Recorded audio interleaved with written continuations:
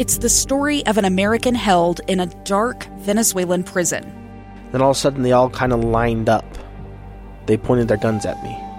And this is the point where I thought, I'm going to die today. I'm Becky Bruce. I spent a year working on Hope in Darkness, which now has more than 2 million downloads. Find it on kslpodcast.com or wherever you listen to podcasts. Welcome back to Live Mike. I am Lee Lonsberry.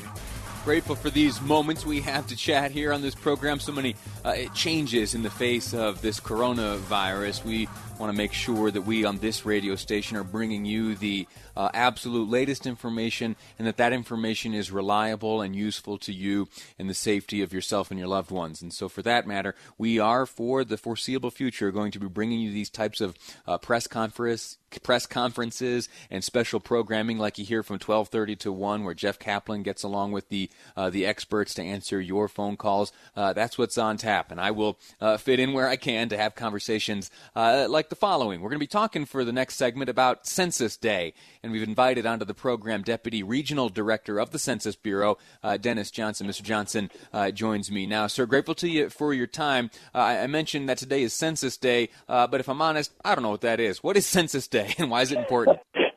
Well, good afternoon, Lee, and thanks for giving me this opportunity. Census Day is a Super Bowl day for us census takers.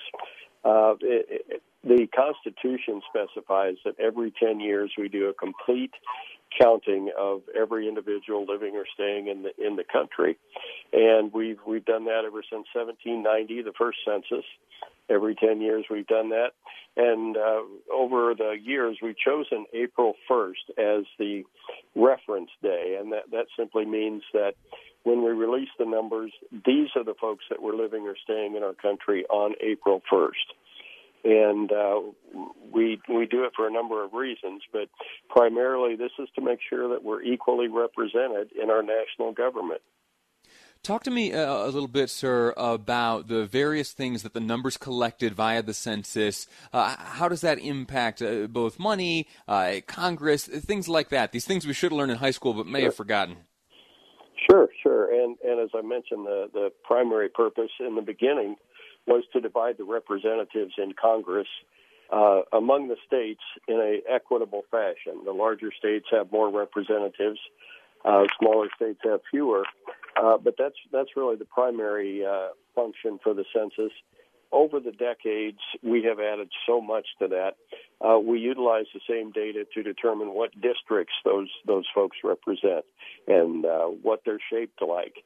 And that's not only the national congressional districts, but also the state and local districts. So those numbers are used to certainly divide up the country into equitable portions so that everyone is equally represented.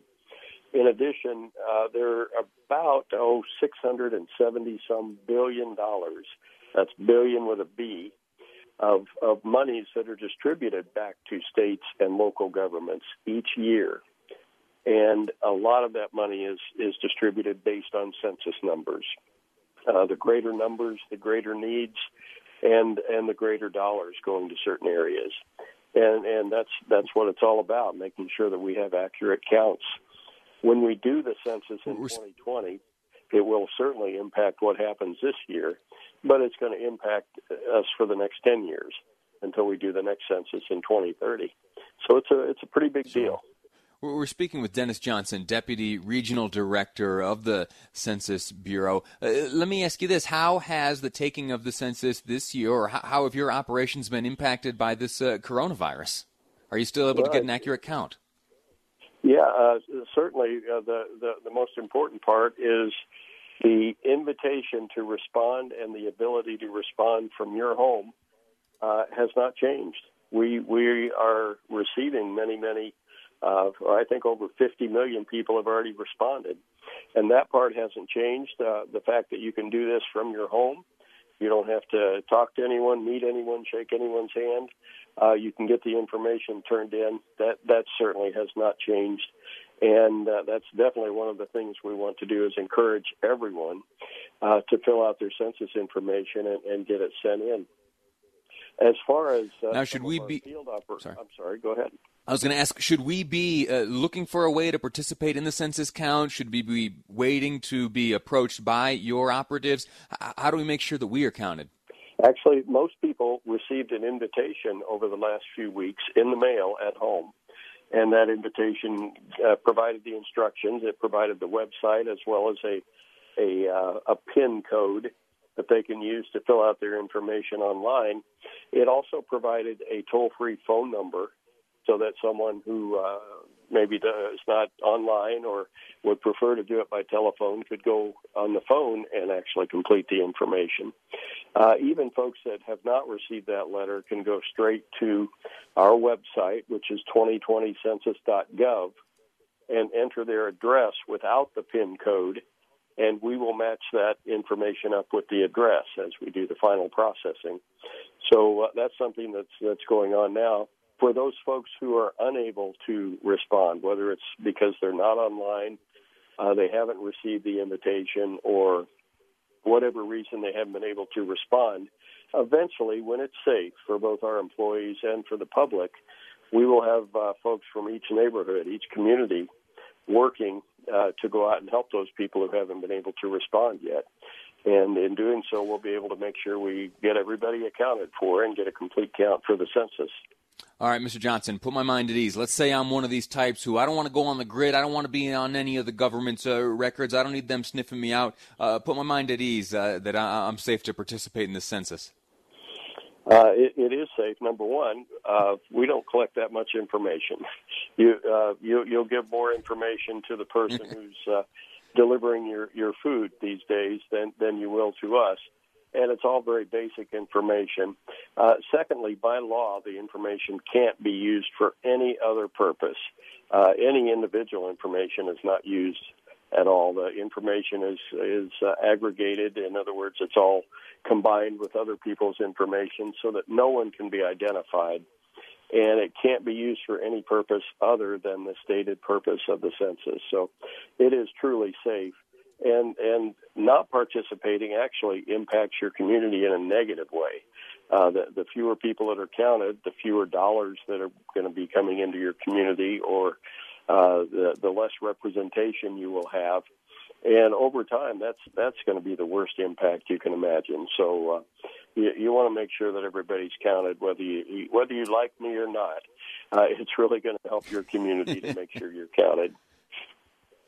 You bring up a good point there. I can think back over the years. I've heard some anecdotal tales of communities being sometimes maybe 10 or 5 people below a threshold, leaving them out of a category where their community or county could receive grant monies or other distributions. And it was really a question of 10 or 15 people maybe that made the difference and had that unfortunate negative impact on the community. So this is one of those circumstances where everyone does count. Mr. Johnson, I am grateful to you for your time. I'm grateful to you for your work. And if I'm honest, I'm a nerd for the type of data that you guys churn out. So I'm anxious to run through all this data once you have it all collected and reported. Thank you for your time. Kindred spirit. Thank you, Lee. That's the way. Listen, we're going to take a quick break here. When we come back, we're going to be speaking to a friend of mine, Cameron Deal. He's the executive director of the Utah League of Cities and Towns. He and I'm so looking forward to this conversation. And it has to do with urban dwellers fighting the urge to go ride out the storm in some rural setting, some rural community in Utah. What that causes is an overwhelming burden on the healthcare facilities and the grocers out in rural Utah. We're going to talk about that reality next with my guest Cameron Deal on Live Mike. I'm Lee Lonsberry, and this is KSL News Radio.